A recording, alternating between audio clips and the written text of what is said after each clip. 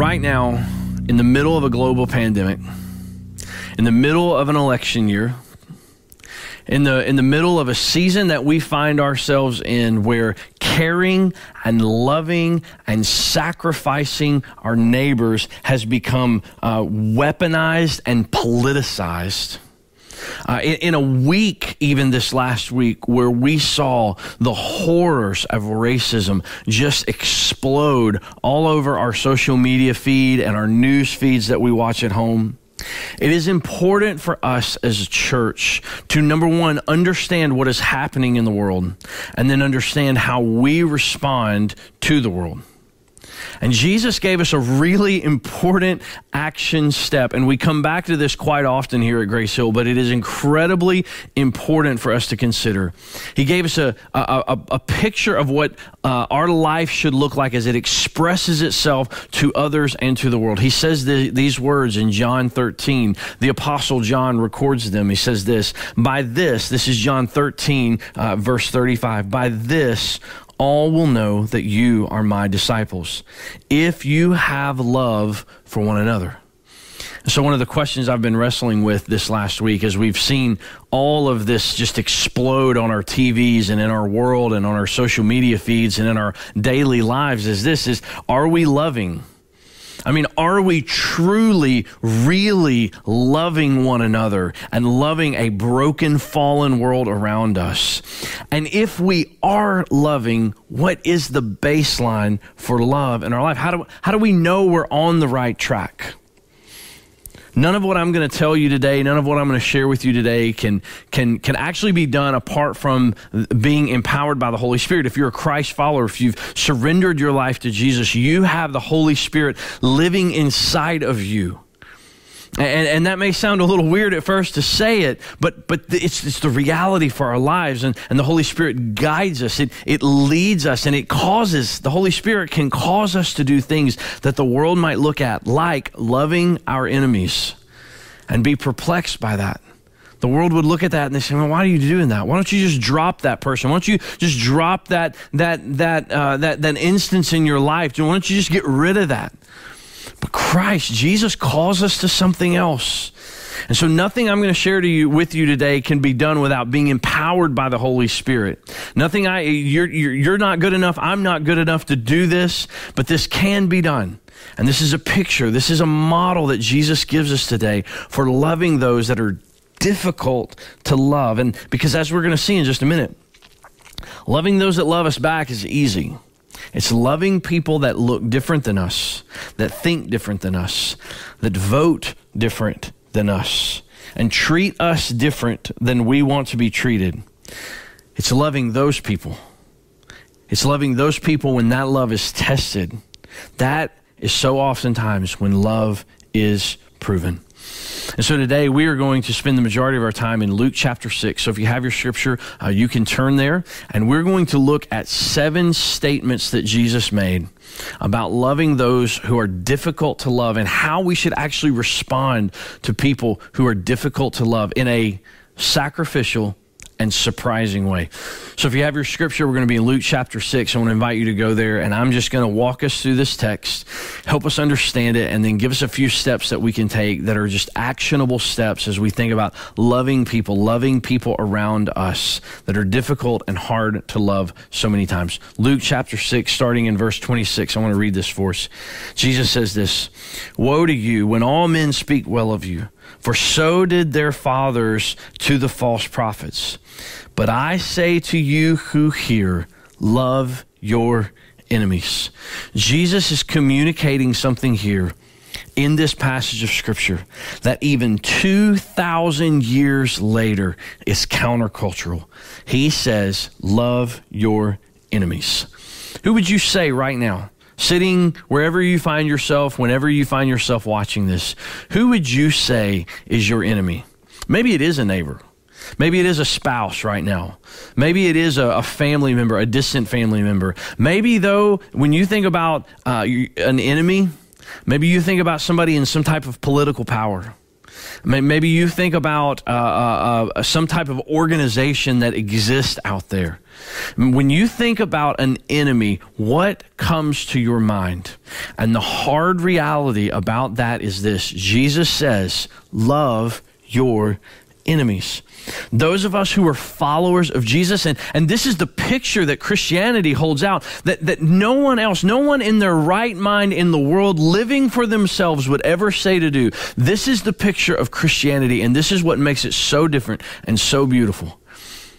The picture of Christianity says this, that those of us who are followers of Jesus, we relate to and we operate differently towards, and we respond differently towards hostility, those who don't like us, those that don't treat us well, in a completely unprecedented manner.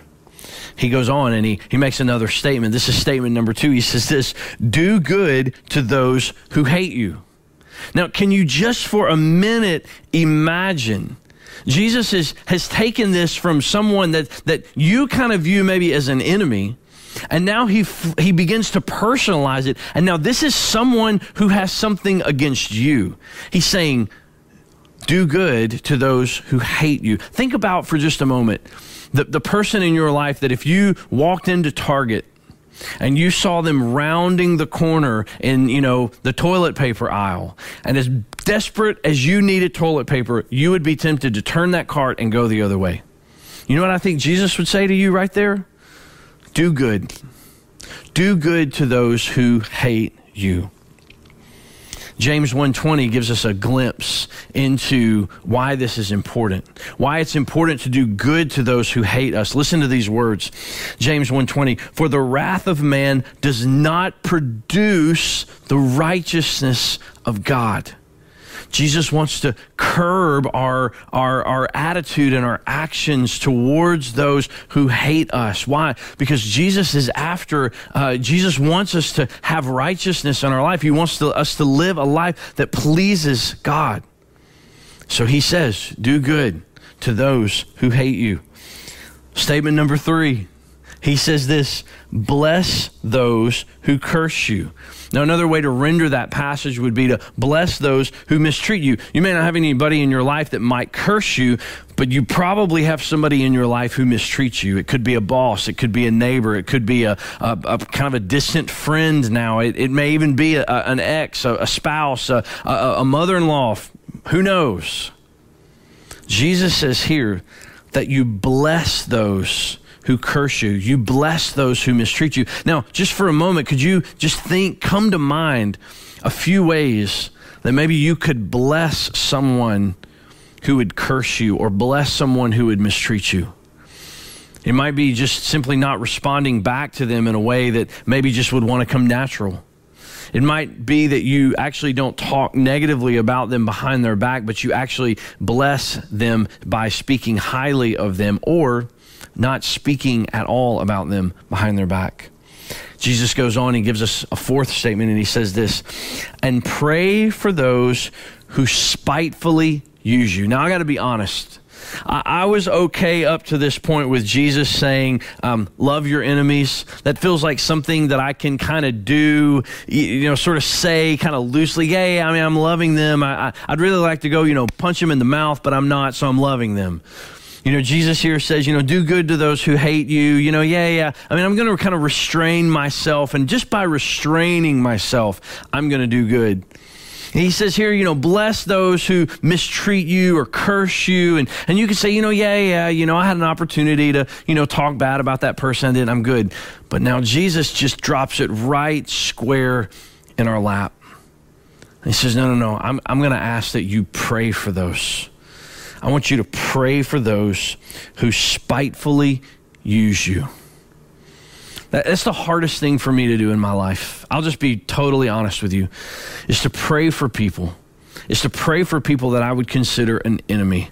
You know why? Because so many times when if I kind of force myself to pause and to sit down and to pray for that person, you know what God begins to do? God begins to actually show me in my life the grudges that I'm holding that I need to let go of. God actually begins to show me through the power of prayer the areas where I might have wronged my, quote, enemy. God begins to reveal areas in my life that I need to ask forgiveness from that person for. And I just think in just these 4 statements here, listen to what Jesus, let's just recap it for just a minute, what Jesus has said to do for those who we have enemies in our life. He says this: love, do good, bless, and pray.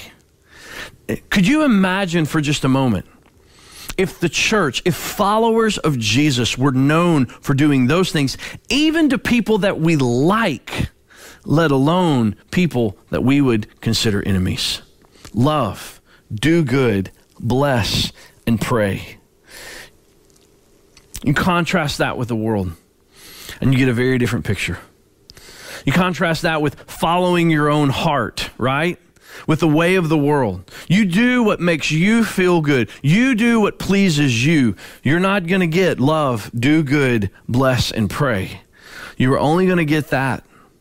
That is only going to be expressed when Jesus Christ has come into your life, when the Holy Spirit is empowering your actions, your thoughts, your prayer life, that you're going to only then be able to love, do good, bless, and pray. And you may say, well, what about all the people out there in my life who have really hurt me? And listen, I want to say to you, there's real hurt, there is real pain, there is real abuse that goes on in this world. And for many of you, the idea of loving, of doing good, of blessing and praying, that may need to actually begin for you in your life, where you just pause and you ask the Lord, I don't know how to do this. I don't know how to seek that out in my life to the person that I would consider my enemy. But here's what I do want you to understand, is that what Jesus Christ has done for you is greater than anything that anyone could ever do to you. What Jesus Christ has done for you by offering himself on the cross, by giving up his life for you, by dying a brutal sinner's death, and by gloriously and triumphantly rising again on the 3rd day. What Jesus Christ has done for you to bring grace and to bring mercy to you is greater than anything anyone could ever do to you.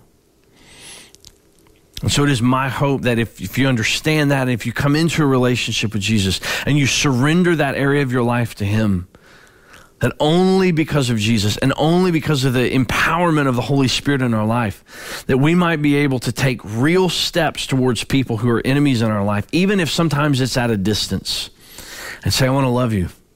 I want to do good to you. I want to bless you. And I want to pray for you. Jesus continues with these very challenging statements. Statement number 5, he says this: to him who strikes you on the one cheek, offer the other also.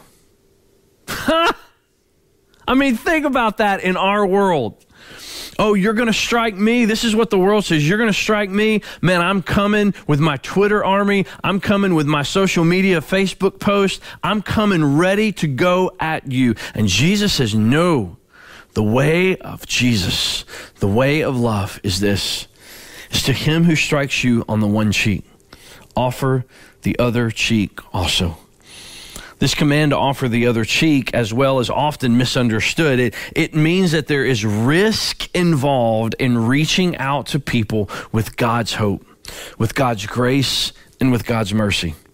And what Jesus is trying to communicate here is that as we love our enemies, as we love people that we believe that are hostile to us, to our values, to the way that we live our life as Christ followers, Jesus is giving us a picture here that if we are rejected, that we as followers of Jesus continue to pursue and reach out to that person. He says, to him who strikes you on the one cheek, offer the other also. And then he goes on and he says this: and from him who takes away your cloak, do not withhold your tunic either. Give it to everyone who asks of you, and from him who takes away your goods, do not ask them back. He's saying, give freely. He's talking about irrational generosity here. Generosity and love go hand in hand.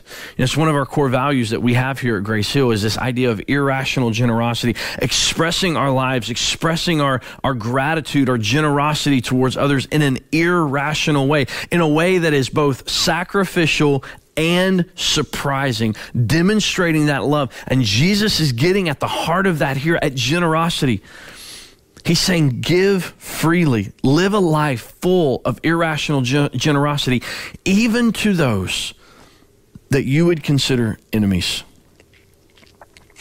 Statement number 7, he says this, and just as you want men or people or others to do to you, you also do to them likewise. I mean, this is the golden rule, isn't it? Treat others the way that you want to be treated. This doesn't imply that you will be treated in a kind manner, but we as Christ followers are responsible for the way that we treat others and respond to others. This doesn't guarantee that if you reach out to that, noisy neighbor next door, this doesn't guarantee that if you try to make amends with a strained relationship from your past, that it's actually going to be received. But what Jesus is getting at here is that no. It doesn't matter the response of the other person. We as Christ followers hold up the display of love in an irrational, sacrificing, surprising way to the world. Because remember, biblical love is sacrificial and biblical love is often surprising. But then Jesus goes on. He gives us these 7 statements, but then he kind of steps in and he kind of wraps this section up. Listen to these words of Jesus. He says this, but if you love those who love you, what credit is that to you? For even sinners love those who love them. And if you do good to those who do good to you, what credit is that to you? For even sinners do the same.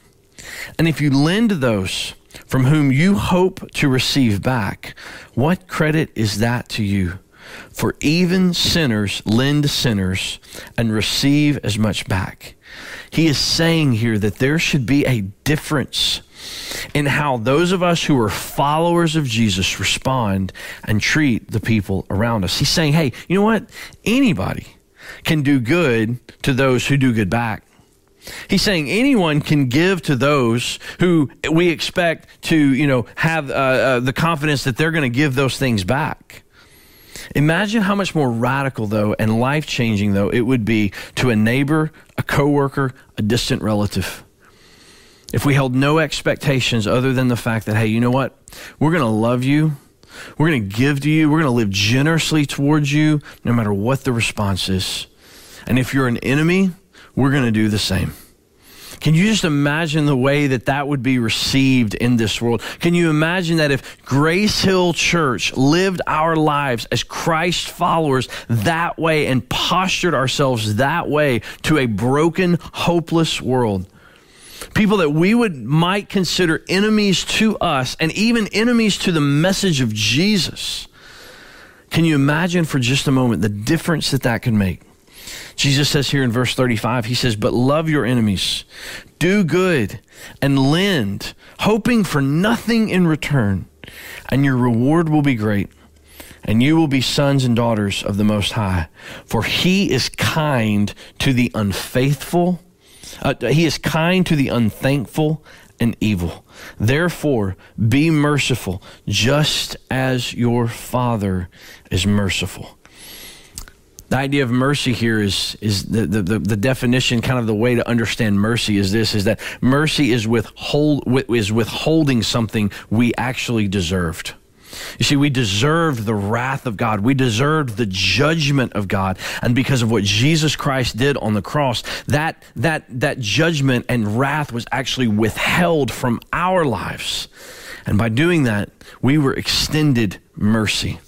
And there may be somebody in your life who legitimately deserves wrath. They legitimately deserve judgment. They legitimately deserve to be dropped from your life. But the message of Jesus is this, is that we are merciful just as our Father, our Heavenly Father, was merciful to us. It may be that your enemy deserves blank response from you. Whatever that is, fill in the blank. Jesus says here, be merciful. You withhold that action, that response that maybe they deserve. You withhold that from them, and you give them, you show them mercy. Here's what I know. I don't think that you would walk away from love like that. I don't think that in a world of chaos and confusion and disruption, the way that we're seeing, I don't think that you would walk away from a body of believers that demonstrated love like that. And I know for a fact, I believe with all my heart, you wouldn't walk away from a God that loves you in that way. So what do we do? Well, the first thing is this. The first thing, as we look at this passage of Scripture today and we think about love, and we think about loving people who are difficult to love, is we need to do this. We need to understand that we need to see ourselves in this text as the enemy, not the hero first. We need to see ourselves as the enemy that Jesus is actually talking about here, not the hero. You know, I'm in a couple of men's groups that we're walking through a book by Gene Edwards called A Tale of Three Kings, and there's a big plot twist that comes. What the Tale of Three Kings does is the first part of the book looks at the relationship between King Saul, and King David. David obviously was not king yet, but it looks at this relationship, and there's a big plot twist that comes in chapter 9. And Gene Edwards kind of flips the whole book on its head, and you think it's headed in one way, and then he drops this reality. He says that in chapter 9, no, you are actually King Saul. That's who you are. You're not King David, you're King Saul. And here, there's a plot twist, and we need to see ourselves in this text, but not as the hero first. We need to see ourselves as the enemy. Why? Well, that leads us to the second thing, is because Jesus modeled this for us on the cross.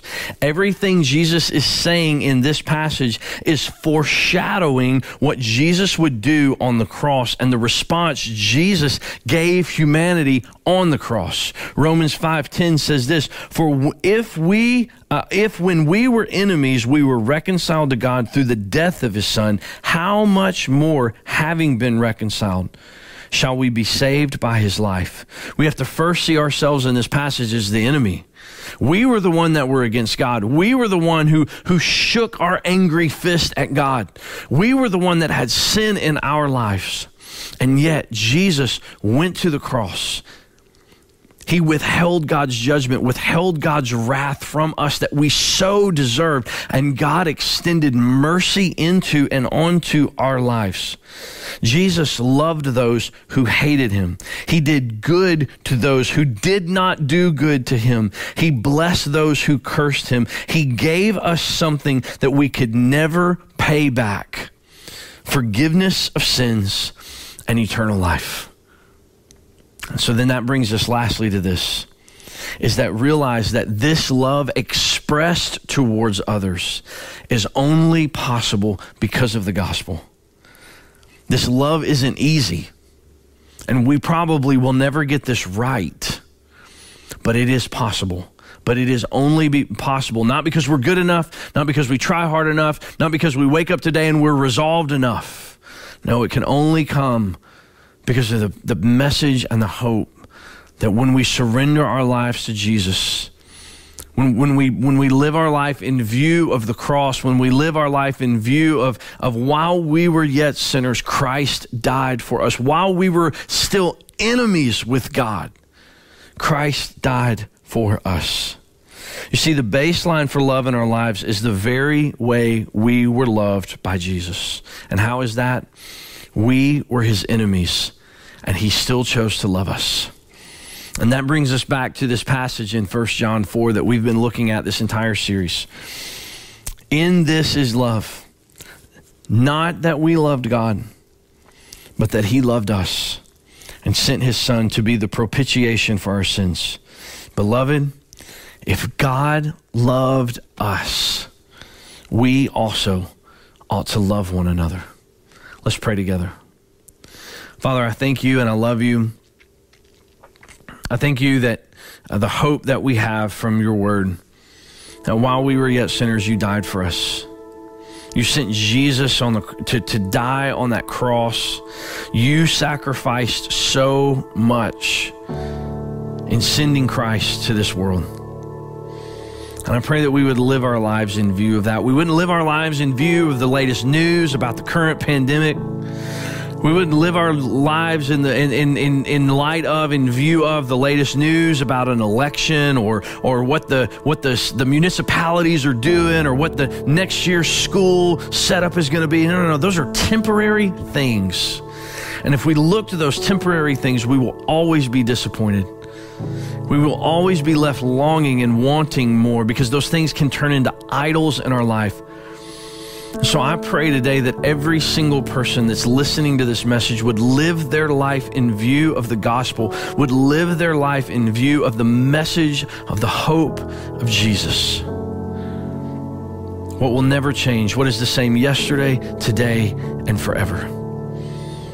And Jesus, I pray that if there's anybody, and I know for me, there's people in my life that I would view as enemies. I pray that we would live our life in view of the fact that we were enemies with you. We were enemies towards you, and yet you loved us. You blessed us. You gave generously to us. And so how could we not do the same to others that are in our life, that we would consider enemies? Holy Spirit, I pray that you would just empower those of us to live our lives in that way. I pray that you would empower us to live our lives boldly towards people that we might actually legitimately consider to be enemies in our lives. I pray that you would empower us to live our lives boldly and courageously and lovingly towards them. And that through that love, people would see Jesus. And through that love, people would be brought to the feet of Jesus. And through that love, the world would be changed. We love you and we thank you. In Jesus' name, amen. Hey, thanks for listening to the Grace Hill Podcast. We really hope you found this message compelling and inviting. If you'd like to connect with someone to find out more about Grace Hill Church, or maybe discuss this episode or something else about life or faith, please don't hesitate to reach out to us directly at gracehill901.com. We'd really love to connect and discuss anything with you. And please remember, you matter.